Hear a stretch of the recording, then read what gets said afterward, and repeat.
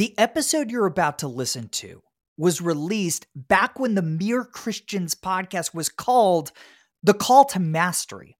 Now, if you love Mere Christians, you're still going to love these older episodes because the majority of each conversation focuses on how the gospel influences the work of our guests.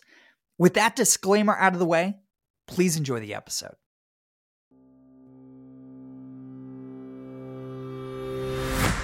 Hey everyone, welcome to The Call to Mastery.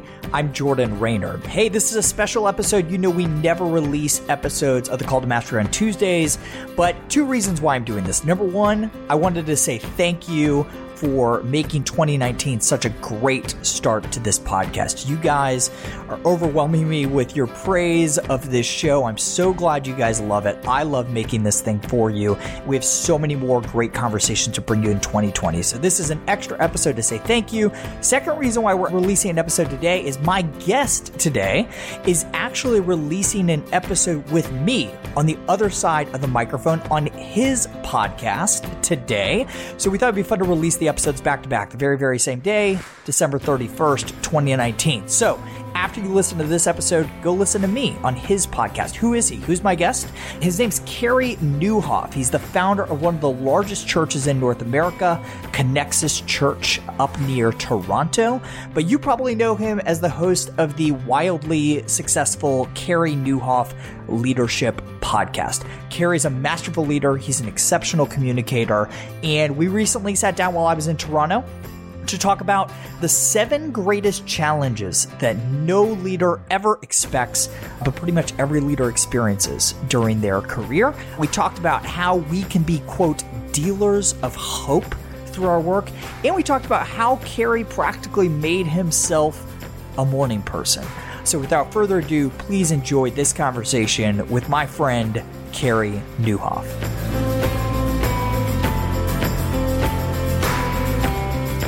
Carey Nieuwhof, welcome to The Call to Mastery. Hey, thank you so much for having me, Jordan. Yeah, so I'm here in Toronto. We're recording back-to-back episodes. So as soon as we're done recording this, we're going to turn the mic off, turn it back on, record your world-famous podcast. 100%. 100%. The first time ever doing that. I'm excited. This should be... Oh, really? Yeah. Flip the mics are fun. Yeah. Who have you done flip the mics with? Oh, gosh, I got to think. John Ortberg. Yeah. I have done... Gosh, I'm going to get shot by all my guests now because I'm blanking. I can't remember. Michael Hyatt's sitting there very upset. Very upset. Yes, he is. Yeah. So this is actually my first time in Toronto. Welcome. Yeah, I'm really enjoying the city. I went down to the holiday markets last night, the Toronto Christmas markets. They call it the Distillery District. The Distillery District. So you made it all the way there? I made it all the way there. That's probably the best place to go. If you're in Toronto, head downtown. The Theatre District's really nice, too. A lot of restaurants down there. That's where the TIFF is, Toronto Film Festival. Okay. And I love Toronto. Another great place for anybody who makes their way to Toronto, who's a podcast listener. I love the University of Toronto. Huh. So I studied there. There's a place called King's College Circle. Yeah. And it looks like a scene right out of Harry Potter. That's amazing. And I went to Knox College, which is still there. It was built in like turn of the last century. So it's about 120 years old. And honestly, they film movies there. It's got a beautiful library that I think is still open to the public. And then at the top of the circle on the north side is University College, which is where Jordan Peterson taught for many years. Sure. And the best coffee shop on campus is on the west side of University College. It's called Diablos, or at least it was. I'm pretty sure Jordan Peterson and I used to hang out there long before anybody knew who Jordan Peterson was. Right. Yeah. That's funny. You knew Jordan Peterson when, right? Yeah, well, at Diablo's, we were probably in the same room at the same time. That's right. There you go. I'll give myself that. At least that. By the way, how long have you lived in this part of the world? Your whole life? My whole life. Really? Yeah, I've lived within 4 hours of Toronto my whole life. So I was born in Windsor, right across the river from Detroit. Okay. Here's trivia. The only Canadian city north of an American city. Believe it or not, Windsor's north of Detroit. It's just the way the land sits in the Detroit River. And then when I was 10, we moved up to about an hour and a half north of here on Georgian Bay, one of the Great Lakes, off Lake Huron, called Midland, and then lived in Toronto for a decade while I did law, theology, and history, not in that order. And then moved up in the mid-90s to about an hour north of here, where I drove from my house down to the hotel here by the Toronto airport to meet with you. And we've been doing ministry there for 24 and a half years. That's awesome. So I want to get more into your story, but question just came to mind. How did you get so big in America? Carey Nieuwhof, very big in America. Really kind of a weird thing. Yeah. So Canadians have this, it's funny because you think about all the Canadians that Americans know, right? From Jim Carey, who got his start 20 minutes from here, to Mike Myers from Scarborough on the other side of Toronto. We're in Mississauga right now. Yeah. And, you know, the Bare Naked Ladies who are Toronto based, and right through to Drake. Yeah. And The Weeknd. Yeah. And Justin Bieber, who was born 2 hours from here. Interesting. You know, Celine Dion, Shania Twain, the whole deal. I mean, it just goes on and on and on. So it's this weird thing where Canadians have this crossover appeal. And it wasn't intentional. I did have some providential relationships. I have always been interested in U.S. churches as well as Canadian churches. So almost 20 years ago, I started tracking this startup church called North Point. Yeah, sure. And started reading some of the stuff they were putting out and got introduced to Reggie Joyner in 2005. Reggie and I became fast friends. I brought him up here to consult with us. And then he introduced me to his boss at the time, Andy Stanley. Sure. So that kind of got me in. Reggie had me, and Andy started having me speak in Atlanta. So that probably started the snowball down the hill.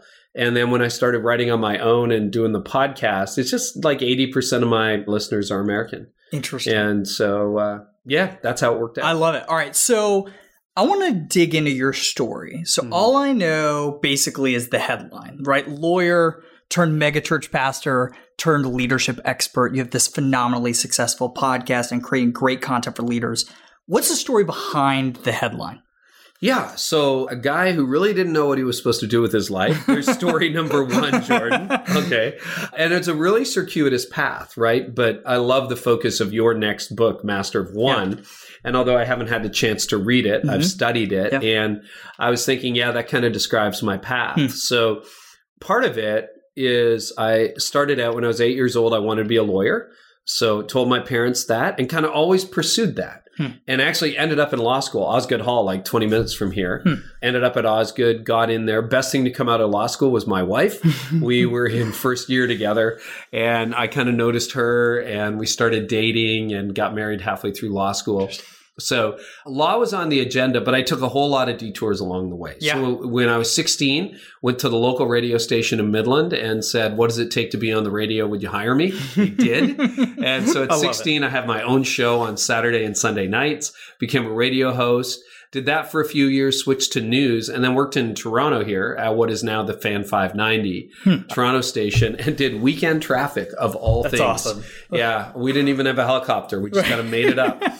So did weekend traffic, and then got into law, really loved advocacy, only worked for a year in downtown Toronto in law, felt a call to ministry, went to seminary, as I was saying, at Knox College.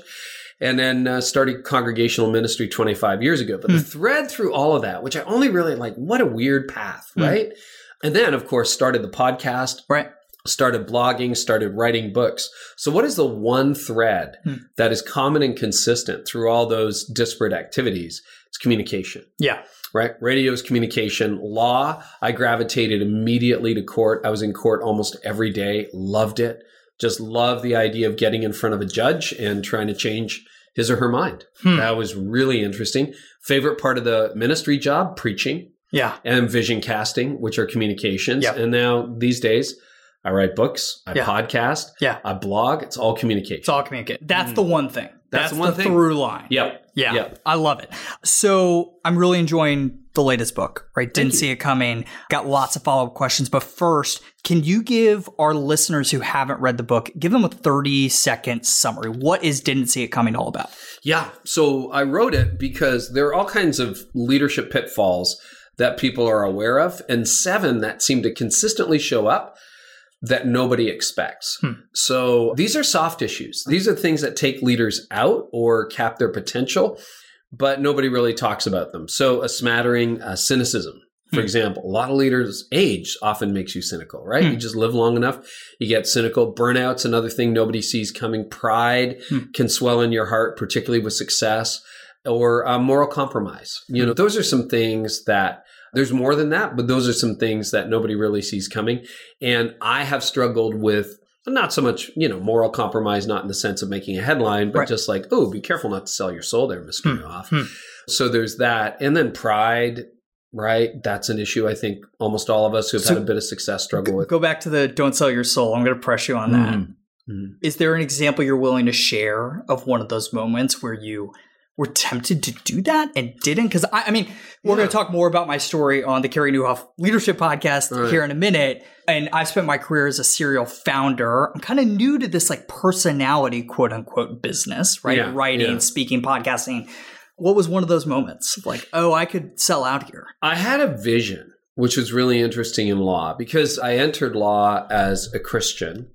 And I was really committed to practicing ethical law because lawyers, attorneys have this reputation. So I knew that. You wanted to be Atticus Finch. Yes, exactly. I want to be on the right side of history. That would be good. And I had this picture. So I was 24 years old working at a law firm in my hometown.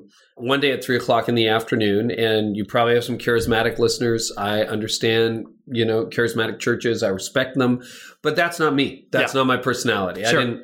I didn't hear from Jesus today. I read the Bible, but he wasn't like, oh yeah, and turn to the Gospel of Luke. So, I just try to pray and be obedient and, have a bit of a Calvinist Presbyterian background so you can fill in the blanks. Yeah. So anyway, long story short, I have this experience where at age 24, I see a vision of myself at age 44. And I'm wildly successful on the outside, but morally bankrupt on the inside. And I lost my family. My kids hated me. No, I wasn't even married at the time. But, you get this vision. Yeah. And I'm like, wow. And I concluded from that law isn't for me. But I also realized that even in ministry, you can sell your soul. And obvious examples would be, waking up to someone you're not married to or taking money that doesn't belong to you or doing something criminal or illegal. But I think in most cases, it's more subtle than that. So I would say, to answer your question directly, it was probably being addicted to work. Like most of us have an addiction of some kind. Yeah. And, it could be a porn addiction. It could be a alcohol addiction or drug addiction. And those weren't my poisons. Partly because they don't line up with my faith particularly well. Right. And I wanted to try to lead with integrity. But where I got sucked in was in work. And I think in ministry, it becomes a perfect storm. Because when I was in law, it was pretty easy to go, yeah, I'm not going to work at law 7 days a week. And every night I got a wife, and soon we had a young son that was on the way and came into the world. And I'm like, I want to be home with my wife and son. So I'm not going to work. But, when you're in ministry, it's so easy to just work more and more because you're like, well, it's for Jesus. So isn't taking time off unfaithful? Yeah. And then if you've got a few challenges at home, sometimes it's easier to bury your nose behind a laptop than it is to put up with bedtime or to get into a disagreement you're having with your spouse and try to resolve it. So it's just easier to work. So I would say one of my problems, Jordan, was I just threw myself into work. And that was a form of compromise, right? I've heard many spouses of pastors say, my husband did have an affair. The spouse is called the church. Right. And I think there was a season of my life where my wife would say, oh, yeah, Carey may not have slept with another woman, but the church was competing for my attention in a way it shouldn't have. Until I figured it out, that's very morally confusing because it is for Jesus. And how can it be bad? And the other reality is that if you listen to Emerson, Edricks, or people like that, men crave respect. Women crave affection or love. Well, it is much easier to get respect at work than it is at home sometimes. Yeah, it's a big challenge. It's earned, but and it's cause and effect. It's like, oh, if we do this initiative, we're going to grow by another 10% or 20%. Right. At home, you come home and it's like, take out the trash. And you're like, So I definitely got sucked into that. Yeah, we talk a lot on this podcast about, and we're going to talk, I want to ask you some questions about this in a minute, but all work is meaningful. All work is a means of loving neighbor as self, or can be, right? Work that is legal and good and God-honoring and aligned with few parameters there. Few parameters, but not many. But there's this spectrum, right, of what we believe the meaning of work to be.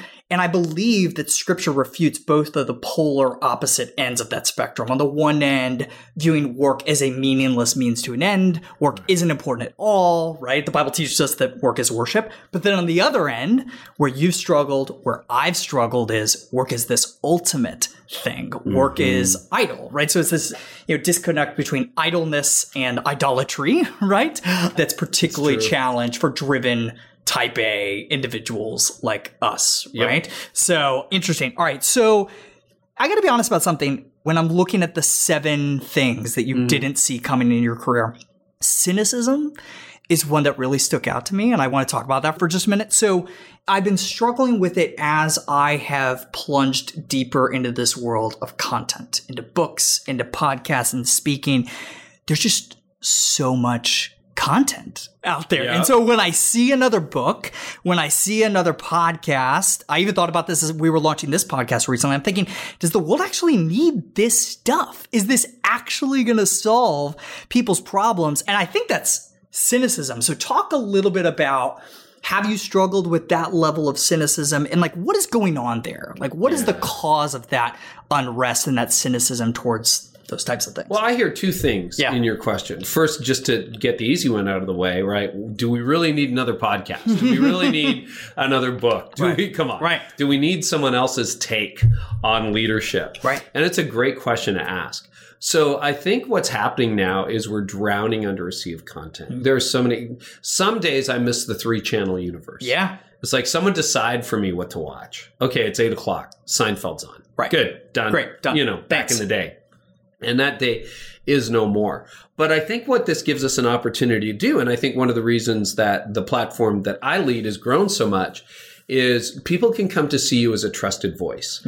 And I think curation is, I read an article this morning actually that independent bookstores are making a resurgence. Because when I go on to Amazon, obviously I searched out your book and your bio and the whole deal, but there's a gazillion books on Amazon, right? So what do? You go to a well-curated independent bookstore and they've limited the choice to, 2,000 titles or something. And they've got them beautifully displayed and you can grab a flat white or a nitro cold press or whatever you're going to be drinking. And you can just kind of browse around and someone else's taste and someone else's curation has made your decisions easier. Yeah. I think there's a growing market for that. There's a tremendous amount of value there. Yeah. So, I think as this podcast grows, people will trust that you are going to bring them, hopefully, good guests, that they can have some reasonable assurance that when they hit play, it's like, oh, Jordan's going to bring me somebody good, right? So I think there's a good market for that. But yeah, it is easy to get cynical and easy for people to throw their hands up. So cynicism, ironically, I was surrounded by cynical lawyers here in Toronto. But law didn't make me cynical. I wasn't in it that long, didn't make me cynical at all, but it was ministry where I really found my cynicism growing. Because I think we all have dreams, right? You're a serial entrepreneur. I'm like an entrepreneurial driven type person. And it's like, our church is going to be the best church in the world. It's going to be the most amazing thing ever. And then it doesn't quite I have a tremendous story for which I'm incredibly thankful. Yeah. But if you look at my head, it was up here, right? And then the reality is a notch lower. And so you kind of frustrated. And then the team that you hired didn't work out. And some of the people left your church. What's wrong with them? Nobody should ever leave my church. It's the best church ever. And I found myself growing cynical. And there was one couple in particular that really, really hit me. So our churches, when I started 25 years ago, very, very small. One had an average attendance of 6. We could have met in this hotel room. It would have been easy, had room left over. Yeah. And long story short, 4 or 5 years later, the church had grown to hundreds of people. We're at a potluck lunch and the guy, I'll call him Roger, not his real name, stands up and announces in the middle of the potluck lunch that he's leaving the church. Whoa. Now, this is a guy. What a dramatic way. Really embarrassing. Socially inappropriate. Wow. And when the church was little, we had pumped so much into this family. They were lower socioeconomic status. They had all the needs associated with that. When you have a small church, you have lots of time to visit. So I would go and see them at night and counsel them and try to help them with their problems. We gave them hundreds of dollars of aid, bought them groceries, paid their heat bill in the winter 1 month, that kind of stuff. And he stands up, announces in front of everyone, makes a scene. We're leaving the church. You don't care anymore. And I'm devastated. Jeez. And he gathers up his family, goes to the parking lot. I chase him out there. I'm kind of like just shell-shocked. And I'm like, Roger, he's getting in his car. I'm like, Roger, what is going on? And he just says, you don't care anymore. And I said, listen, with all due respect, I think if I look at these last 4 or 5 years, there is no family I have spent more time or money on than your family. How can you say I don't care anymore? And he gets in the car, he slams the door, and he drives off. And that was it. That's the end of the story. No reconciliation, no apology. And that day, Jordan, it felt like something in my heart died. And then the next time, you know how sometimes people remind you of people you've met? Yeah. As our church grew, I saw other people. I'm like, oh, that's a little bit like Roger and Mary. And I thought immediately, I know how this ends. And that's what cynicism does. It shrinks your heart. And see, cynicism is rooted in knowledge. If you really look at, that's why, cynicism and age are often frequent companions, because when you're young, the reason you're so optimistic is you're kind of stupid. Right? It's you have no idea. You have no idea. It's like, oh, everyone's going to love it here. It's going to be perfect. We're always going to ship on time. It's going to be the best ever. And then, you realize your own limits, and you realize the problems of people coming and going and human dynamics. And so you grow cynical and you think, oh, I know the kind of person you are.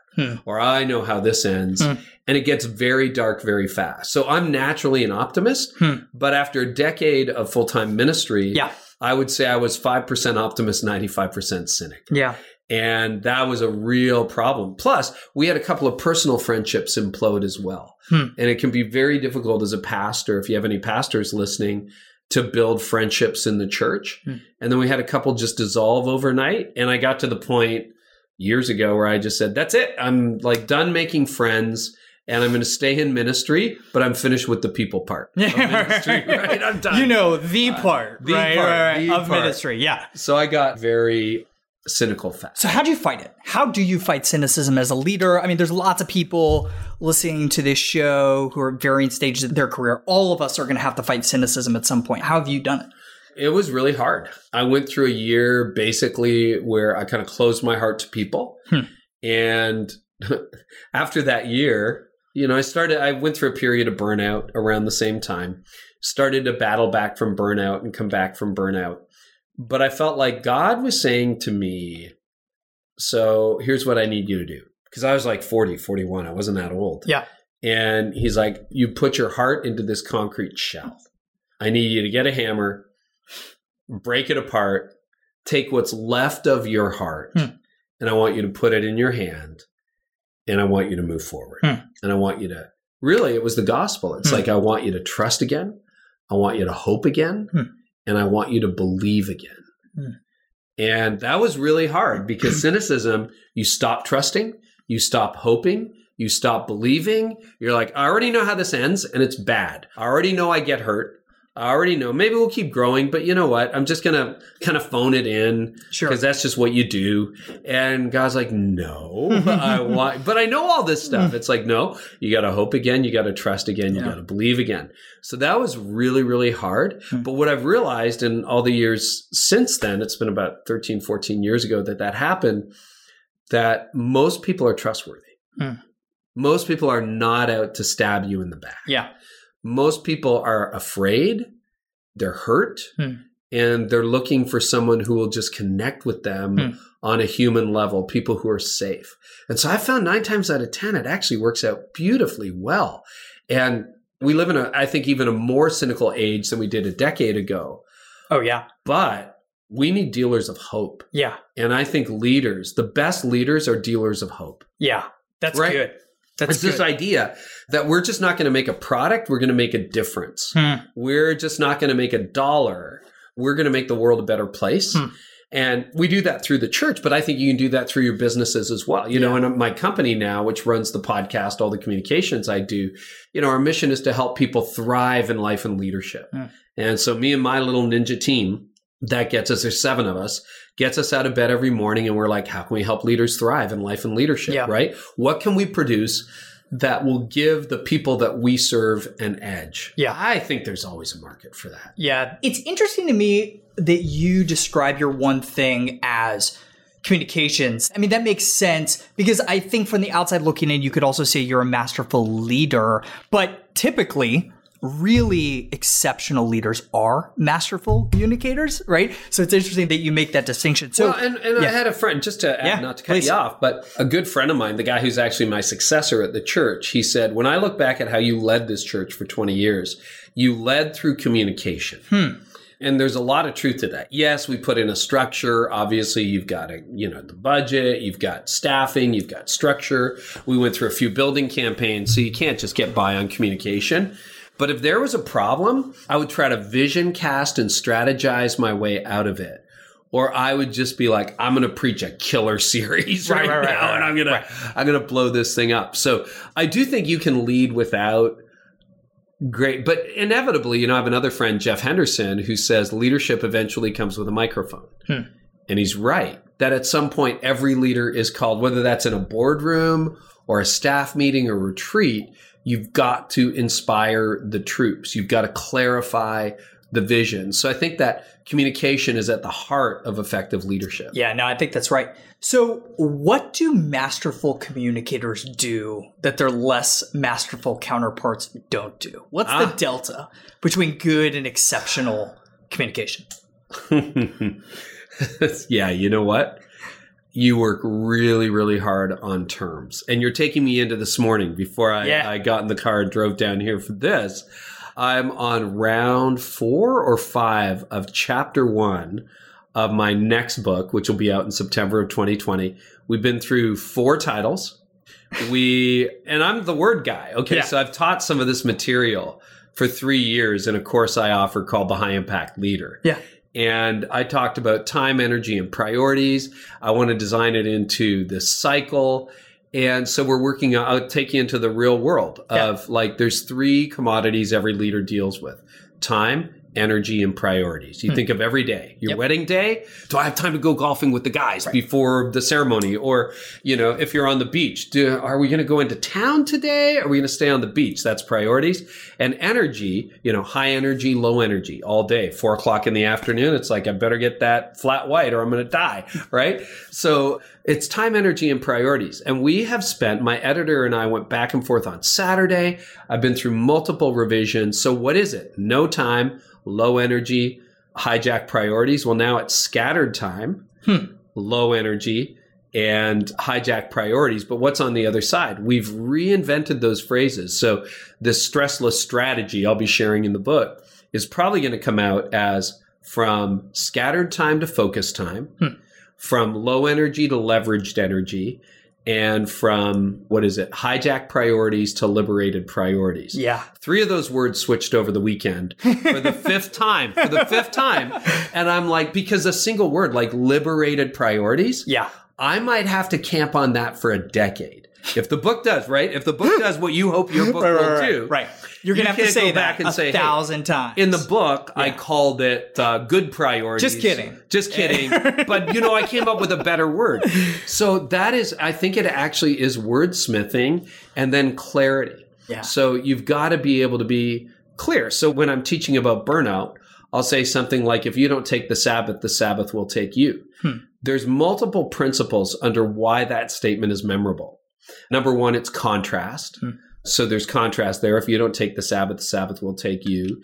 There's a little bit of repetition in there because Sabbath shows up twice. Sometimes you can do alliteration along the way. There's different principles. Contrast, rhyme, echo, alliteration, and metaphor make a phrase memorable. So as a communicator, I think about those things all the time. And every sentence, sentences have rhythms and there's certain prose that works in a good way and some that doesn't. But every couple of pages in a book, or certainly for every time you give a keynote, you should have one statement that kind of summarizes your main argument, and you want to make it memorable. And so, if you don't take the Sabbath will take you. That's pretty memorable. I'm considering writing a children's book called To Create, based on my previous book. And I was talking to somebody who's had a tremendous amount of success in writing children's books. Their number 1 piece of advice was never sacrifice clarity for creativity. right? So never sacrifice clarity for style. And I think there's a lot of wisdom in that for anyone who communicates at any level, whatever their work is. So, all right, Carey, I love this particular line in your book. You're talking about humility, and you say, quote, "You need to submit to it, crave it, hone it, develop it, and nurture it." That aligns really well with the research that I did for Master of One. So for Master of One, we interviewed, 25 or so Christ followers who are world-class at their crafts. NFL Hall of Fame coach Tony Dungy, C.S. Lewis's stepson, Douglas Gresham, who produced the Narnia movies with Disney, Scott Harrison, founder of Charity Water. So really, really masterful Christians. And they all kept coming back to this idea, this theme of humility. So my question is, what are some of the practical expressions of humility as you seek to become a more masterful communicator and leader? How does humility express itself in your work? Well, I think one of the things that can compete with humility, at least in my life, is jealousy or envy. Almost all of us who are leaders, no matter how successful you are, can find somebody who is better than you are. I remember this is like, back in the 90s, Ted Turner had made a donation of $1 billion to the UN. Some people might remember that. And I remember him being interviewed about it. And he was asked, how does that make you feel? And he says, well, not great. Like, what do you mean not great? And he goes, well, like $1 billion is something, but compared to Bill Gates, I'm poor. He could do so much more. And I'm like, oh, wow. Like you think about that, right? But as a communicator, you can be very envious. So here's the temptation in leadership, I think, with humility. Narcissism drives a lot of pride, but I think insecurity drives more pride. And depending on how you define pride, I define pride as an obsession with self. So narcissistic people are obsessed with themselves. Insecure people are very obsessed with themselves. And as a young leader, I had trouble. If I thought you were a better communicator or a more interesting person than I was, I would have had trouble bringing you into the spotlight. I might have said, no, we're not going to invite Jordan on the podcast. I'm not going to invite him to speak at our church or at my event. You know, I want to be the star of the show. And God really wrestled that down in me. And a principle that I learned from another, incredibly masterful communicator, Andy Stanley, was leverage what God has given you. Celebrate what God has given others. And one of the best ways you can do that is to push other people into the spotlight. So I have been very intentional over the last 15 years of trying to give smarter people, more articulate people, better known people the spotlight. And it's not all about me. As C.S. Lewis says, humility is not thinking less of yourself, because there's false humility, right? Right. It's like, that was a great talk. Like, God gave it to me. It's well, actually, God would have done a better job than that, but thank you. I appreciate it. But it's thinking less of yourself. Yeah. And so it's just like, no, you're really talented. You're really gifted. You get in here, take the microphone. Why don't you take my spot?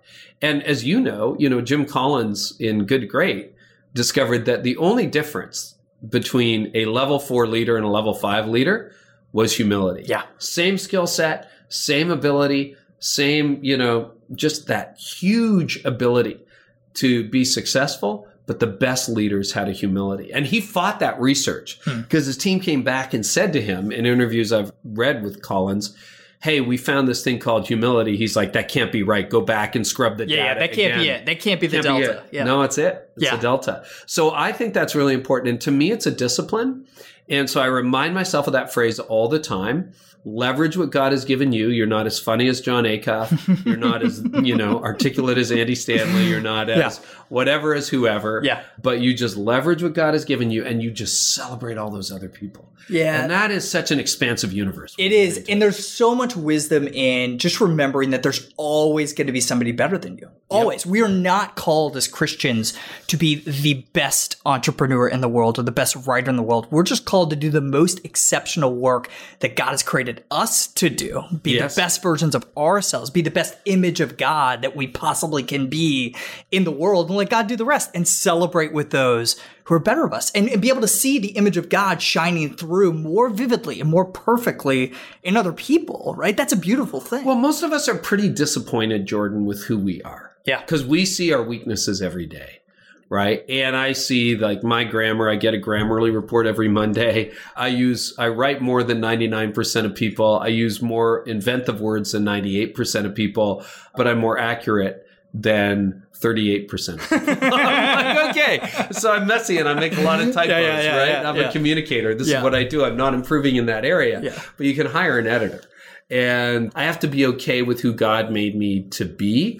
And that is a journey that I think you have to take with Christ. Yeah. And you have to get to the point, no, this is how you made me. This is how my brain works. This is how my personality is. And most of us are disappointed in ourselves more than we want to let on. So in Master of One, I talk about this concept of frequent discomfort, right? One of the keys to mastery, right? Masters always believe that better is possible. They're always putting more weight on the bar, right? Professionally. What does that look like for you? Yeah. A friend of mine said to me, Carey, you're really good at strategic quitting. And I think that's true. I get comfortable with something and then I step away from it. Which is a really interesting thing because you look at that path of radio. I was offered like big jobs in Toronto and big salary in my early 20s. And I'm like, no. And then I pivoted a lot. Same thing. I exited. They were like, well, why don't you just stay? Here's how much we're going to pay you. You can get on the partnership track. Okay. No, moved into seminary. And now that was a long run in ministry for 20 years, but handed it off when it was the most successful it's been. And everything always takes risk. And even this little hobby, because in 2012 was probably the first time that I'm like, I'm going to be a serious blogger. My blog had been around, but it was stop, start, stop, start. Yeah. You know how those things go. Yeah. I'm like, I'm going to start writing. And then I'm going to dive into books. So that year in 2012, I wrote my own solo book for the first time, which was brand new. And then I started blogging for the first time, which was brand new. And then 2 years later, I launched my podcast, which was brand new. And then I'm always like changing the rhythm and the pattern of how those work. I'm doing way more in-person interviews now. Yeah. Because I think you get a better interview. It's way better. Yeah. Yeah. I'll use Skype if I have to. But, and next year will be my last year on staff at the church. Yeah. So stepping away from the security and people are like, wow, you'll barely be 55. I'm like, yeah, but there's new horizons calling. So I actually experienced that as excitement. Yeah. But there is some nerves. When I stepped out of the lead pastor role 4 years ago, both of our sons were still in university. Those are the most expensive years. Unfortunately, if your kids are in diapers, it only gets worse financially, just so you know. You're like, oh, one day they won't eat baby food and be in diapers. Right. No, you have college coming. Right. And so, I took a pay cut when I did that. And what I'm doing now in leadership wasn't paying then what it does today. We've been very blessed. But like, it was a real like, okay, God, you better come through. But that risk is frightening / exciting. Yeah. So that kind of discomfort. And then I love, the joke for leadership for me has been for years.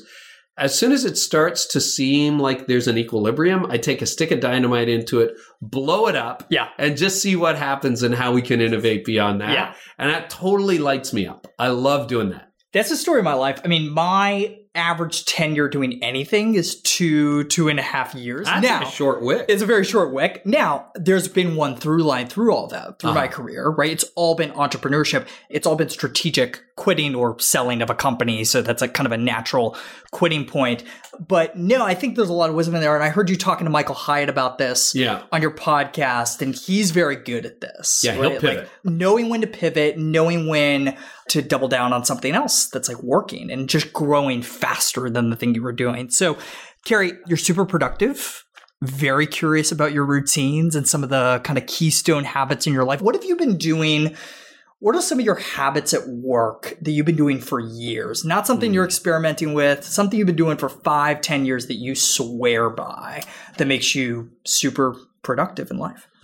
I express it differently now, but I look back over the last decade. I think you basically, as a human being, have 3 to 5 productive hours in a day. Yeah. Now, you got to live 24.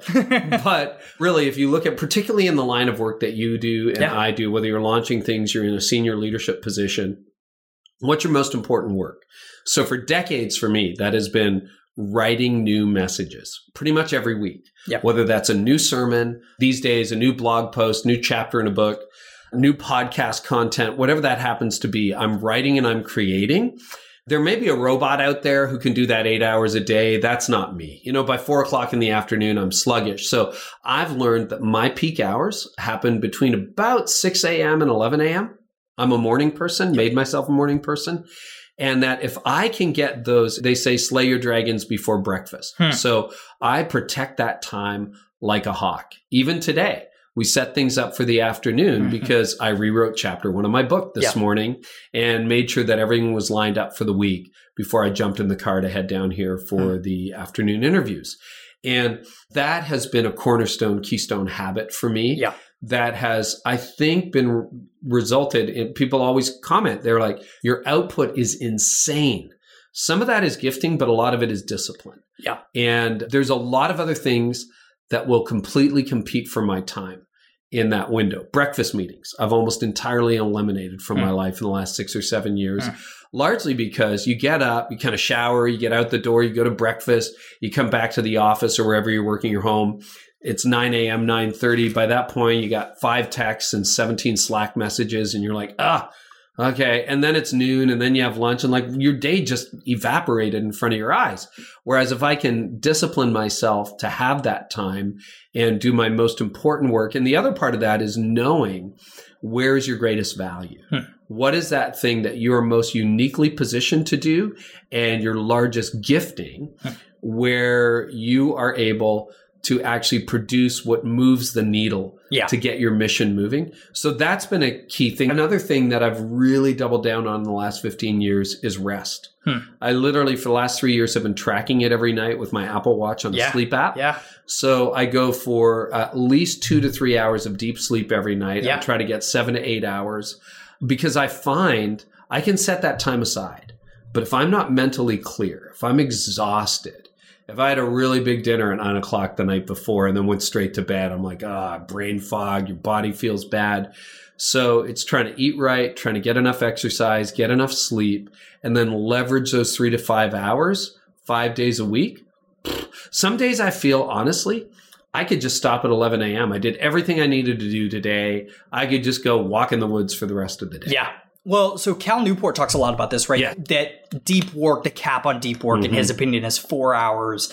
I think it's something like 5, right? But it doesn't matter, right? The fact is there's a finite amount of willpower that we all have. And so optimizing your day, I hate morning meetings too. I hate it. Yeah. All of my meetings are in the afternoon, right? The keynote speech I'm giving is at 8:45 p.m. tonight, right? Boy. Which is killing me because that's actually deep work. You got to be on. Oh, yeah. Are you going to have a nap before? I've thought about it. I would. I might do it. I would totally do it. After we get done with our interviews, I might take a nap and get ready for the speech. But no, there's a lot of wisdom there. All right, so you said you made yourself a morning person. A lot of people who come on this podcast talk about mornings. Mornings are so critical for doing your deepest work. How did you make yourself a morning person? Because I'm sure there's people out there be like, I wish I was a morning person, but I don't know how to do it. How did you do it? So when I was here at law school, undergrad, I picked all my courses as late as possible because I was terrible with diet and exercise and the whole deal. Yeah. I'd go to bed late. I'd get up as late as I could. So I did 2 things. Number 1, I got married and I had a wife who liked to get up by 8. I'm like, okay, all right, I'm going to get up at 8. So find a spouse who likes to get up early. Find a spouse who likes to get up early. Secondly, become a parent. And then all the bets are off, right? 3:30 in the morning all of a sudden. It's not the time I'm going to bed. It's the time I'm getting up because he's crying. Yeah. And so those 2 things did it. And then the pressures of leadership. So I've gradually, in the last decade, I will get up. This morning I got up at 5:15. Yeah. And normally I'm up, depending on the, my travel schedule, when the sun's up, when the sun goes down, I'll get up between 4:45 and 5:30 every morning. And I just find that those first few hours of the day, the first is devotion time. I'll give a half hour to an hour easy on that. And it gets easier the more you devote to that. And like nobody's texting you. I have my phone in do not disturb anyway most of the time. Amen. Yeah. Preach, brother. Preach. Yeah. Silent and do not disturb. But still, if you see there's like 5 texts. Yeah. And you notice that, I'm going to be tempted to respond. Sure. So nobody's texting me. Nobody's emailing me. It's quiet. And when it's quiet, I love it. It gives me a peace of mind. Yeah. And I just have a groundedness to starting the day that just doesn't happen when things are frantic. Now, I don't have young children waking me up every morning and the whole deal, but you do. Yeah. And you seem to be it's a little crazy with that. Yeah, it's a little crazy. Yeah, so my routine's changed a little bit with kids, right? So I no longer have a predictable wake up time, right? So, and I get up early as it is. I typically get up at 5:30, but my kids get up even earlier. I mean, they're some days they're up at 5:15, so it's a little crazy. But I love it. I would rather them be early risers than, sleeping in until 9 a.m. So I absolutely love it. Hey, so I want to shift gears for a minute. I want to talk about this intersection of faith and work. And I want to go back to your time shifting from law to quote unquote full-time ministry, a term that I'm not a huge fan of. So you left law to become a pastor. Yeah.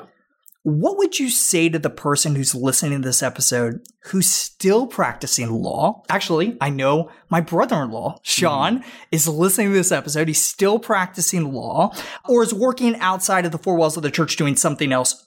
What would you say to that person about the eternal significance and meaning of their work?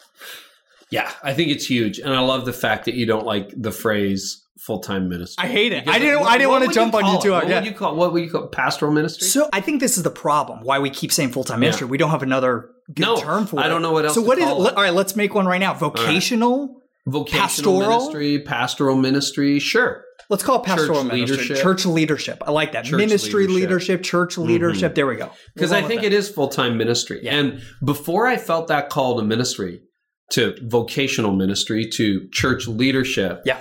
And I still see it. My wife's a lawyer as well. I see that as full-time ministry. And that's how I was processing it. It's like, Lord, how can you use me? Because law is fraught with, every industry. Sure. Every trade has got pitfalls in it. But I was like, Lord, how are you going to use me in this? So a couple of things. Number one, this is borderline heresy, but I think it's true. Irenaeus said, the glory of God is man fully alive. It's not the full glory of God, but that is an aspect of the glory of God, is that it is humanity, men and women, fully alive. What does it mean for you to be fully alive? Well, my wife and I love going to concerts. We saw John Mayer, love him or hate him, saw John Mayer here in Toronto. I love him too. Yeah. A few years ago. That guy's one of the best guitarists He's alive. Unbelievable. He's one of the best live musicians I've ever seen. He is. He's incredible. So when you see him, and he's like, I'm getting goosebumps thinking about it, and he's playing his guitar, and he's into it. There's something transcendent about that. And you're just like, the live albums don't even capture what you see and you experience when you're in the room.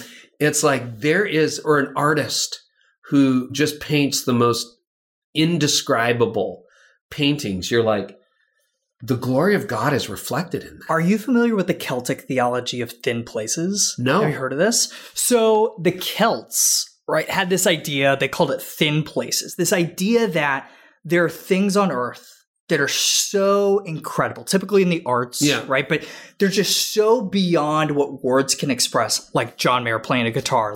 We had a guy on the show named Kevin Cloud talking about the first time he saw Hamilton on Broadway, thinking this is inexpressibly great. And it's this thin place where the veil between our current world and the future kingdom of heaven on a new heavens, new earth, there's just this thin layer between them, and you can glimpse that. It's impossible to put into words. N.T. Wright does a really good job writing about this in Surprised by Hope. But I think that's what you're talking about. It is. Right? It's exactly what I'm talking about. Yeah. And, it's moments like that that reinforce my belief that there is a God and that, Jesus gave us gifts. He gave us those gifts. So I think when you're at the John Mayer level of development of whatever gift that is, and honestly, if you have the spiritual gift of spreadsheets, Excel, I mean, as an entrepreneur, without that accounting department, without the admin piece, without the details, without the I's dotted, or coders. I have a son who's a coder. He's a computer software engineer.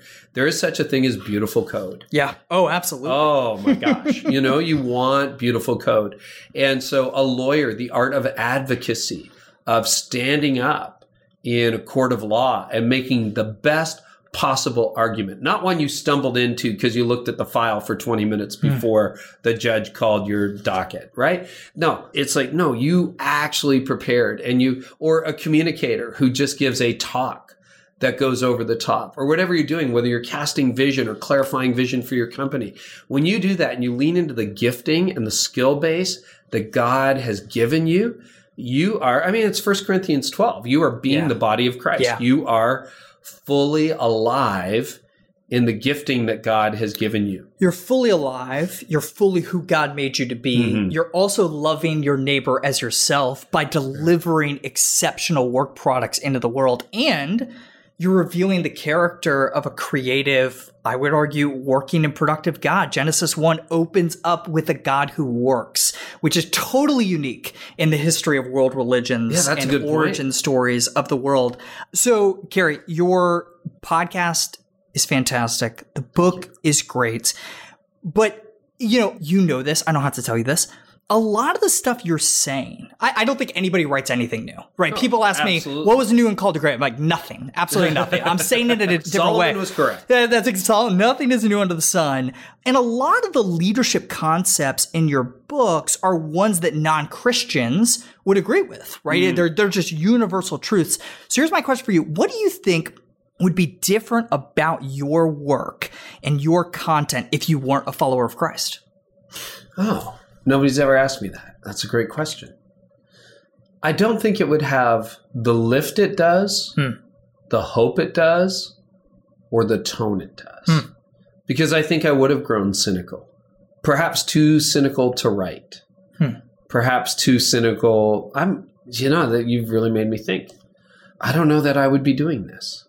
Because even though you're right, there's a generic sense to that, and increasingly so. As my business, I got a book today from a CEO of a $500 million company who listens to my podcast. And I'm like, wow, unbelievable. I've been praying that God would, open doors into the business community because I've got roots there and an affinity for that and a heart for business leaders. Because in that brief time in law, I saw so many leaders who had everything but had nothing. Yeah. And you know that story, right? Yeah. In the business. And a lot of leaders, might be listening to this podcast and they're like, yep, I got it all. I got the house, got the car, got the family, got the vacations, and I'm miserable. And I'm like, that is my church. That is who I pray God gives me the opportunity to speak to over the next few years. And so I'm trying to figure out a way to communicate to that audience in a way that really connects with where they're at. But underneath that, even if, every paragraph doesn't say Jesus in it or every paragraph doesn't have a Bible verse, the hope of Christ beats in that writing. Yeah. And I say to my audience all the time, and we're fortunate to have a large audience, but I want this to be a place for the good people to live on the internet, the people who are not at either end of that crazy, whatever perspective we have now, or the tribalism that's going on in politics and public discourse. I want us to be brokers of hope. I want us to help people. And that all springs from my belief in who God is and who Jesus is. And so whether it's explicitly there with chapter and verse, and one of the things that kills me as a pastor is sometimes you see the Bible being used as a weapon. Yeah. And it's just being used to beat people down. And the Bible is pulled out as a way of saying, here are 15 reasons you're wrong, Jordan. Boom, boom, boom, boom, boom. You misinterpreted Ephesians. Hey, if there's a gross heresy, we should probably address that. But let's do it in love, the way we're commended to. So I just think that probably is the reason I write. I don't know that there's... That's a really good answer. No, but it's hope. Hope is the core. Yeah. All right. 3 rapid fire questions I always end interviews with. Number 1, which books do you recommend or give to others the most? Other than your own. That doesn't count. Yeah. Well, probably my all-time favorite book is a bit of a weird one. It's a Henry Nouwen book, which is not weird, but I think it's the first one he wrote. It's called The Genesee Diary. And he was just starting to get a bit of a career as an academic, if you can think that, as a Jesuit, or not a Jesuit, but as a Roman Catholic academic. And he was finding some soul challenges with that. The fame, the notoriety, being invited to conferences. So he went to a monastery in upstate New York for 6 months and just kept a journal. And they published it as the Genesee Diary. Interesting. And it is a story of a man trying to find his soul in the midst of success. And there's no real conclusion. Yeah. You just get to go behind the veil of the man that was becoming the Henry Nouwen that we all know and we all love. So that's a good answer. Love that book. It's called The Genesee Diary. And I think it was a Trappist monastery in Genesee County, upstate New York. Anyway, so there's that one, The Advantage, Pat Lencioni. Love Patrick and his stuff. Another book that I found really helpful, Cloud and Townsend have written such great books, but Necessary Endings is really, really helpful because we live in a culture where people quit too soon or they stay too long. In the church, I see it, people staying way too long. Way too long. It's like, you should have been gone a long time ago. Your passion left a long time ago. Why haven't you? So I find those 3 books have been really good books. Good answer. What one person would you most like to hear talk about how their faith influences their work? Living or dead? Yeah. John Calvin. That's a good answer. I would love to know. I did a thesis on Calvin in my final year on his preaching. But he's such an influential figure in history and seems so austere and very removed, very clinical. The Calvinists, of course, are more Calvinistic than Calvin ever was. Right, sure. But I think it'd be John Calvin. Yeah, that's good. I studied him quite a bit. I've read the Institutes. I would just love to know what made him tick. And I think there's a heart that comes through in his original writings that got lost amongst the Calvinists. Interesting. And I think it would be he did things like Michael Servetus and so on, and Geneva and whatever. But I think he'd be a fascinating character. That's good. All right, last question. What one piece of advice would you give to somebody listening today who's pursuing mastery of their craft, whatever it is that they're doing vocationally? What one piece of advice would you leave them with? This may be in your book. Find that center point between your passion, your gifting. I love doing this. I'm good at it. And that place where you either gain an audience or can get paid for it. Yeah. That's good. That's good advice. That's the heart of Master of One. There you go. You're reading from the script. See, nothing new under the sun. Nothing new under the sun. Absolutely nothing new. But if you can do that, and that is trial and error. Yeah. That's a whole lot of experimentation. A lot of experimentation and figuring out where you feel God's pleasure, where you're just doing work that's producing exponential fruit that you can't reasonably take credit for, right? The divine multiplication of effort. Hey, Carey, I just want to commend you for the exceptional work you do. Thank you for serving pastors and other leaders through your excellent content. And thank you for helping us apply the truths of the gospel to our work. I love the book. If you guys are listening, check out Didn't See It Coming by Carey Nieuwhof. Highly recommended. And go listen to Carey interview me. We're going to turn the mic off, restart it. Go listen to the Carey Nieuwhof Leadership Podcast. We're actually releasing these episodes on the same day, right? Hey, how about that? How about that? A New Year's Day. So, Carey, thanks for being here. Thank you. Thanks for having me, Jordan. And let's kick off 2020 together. Yeah. I love chatting with Carey. I'm so grateful that he came on the show. I hope you guys enjoyed that conversation as much as I did. Hey, go listen right now that this episode's done. Go listen to Carey turn the mic and the interview over to me on the Carey Nieuwhof Leadership Podcast. In that conversation, I shared a lot about practically how we made the transition from me being CEO to executive chairman of Threshold 360. And we also talked a lot about my new book, Master of One. And by the way, in case you haven't heard, if you pre-order that book today, you're going to be entered a chance to win a 7-night European cruise, a tour of La Sagrada Familia, and dinner with me in Barcelona. I'm going to fly to Barcelona, take you and the guest of your choice to a great dinner. So go to jordanraynor.com right now to pre-order and enter the sweepstakes. And of course, that link is right there in the show notes. Hey, thanks for listening to The Call to Mastery. Thanks for making this a great 2019. I'll see you tomorrow when we have another new episode of The Call to Mastery on New Year's Day 2020. See you then.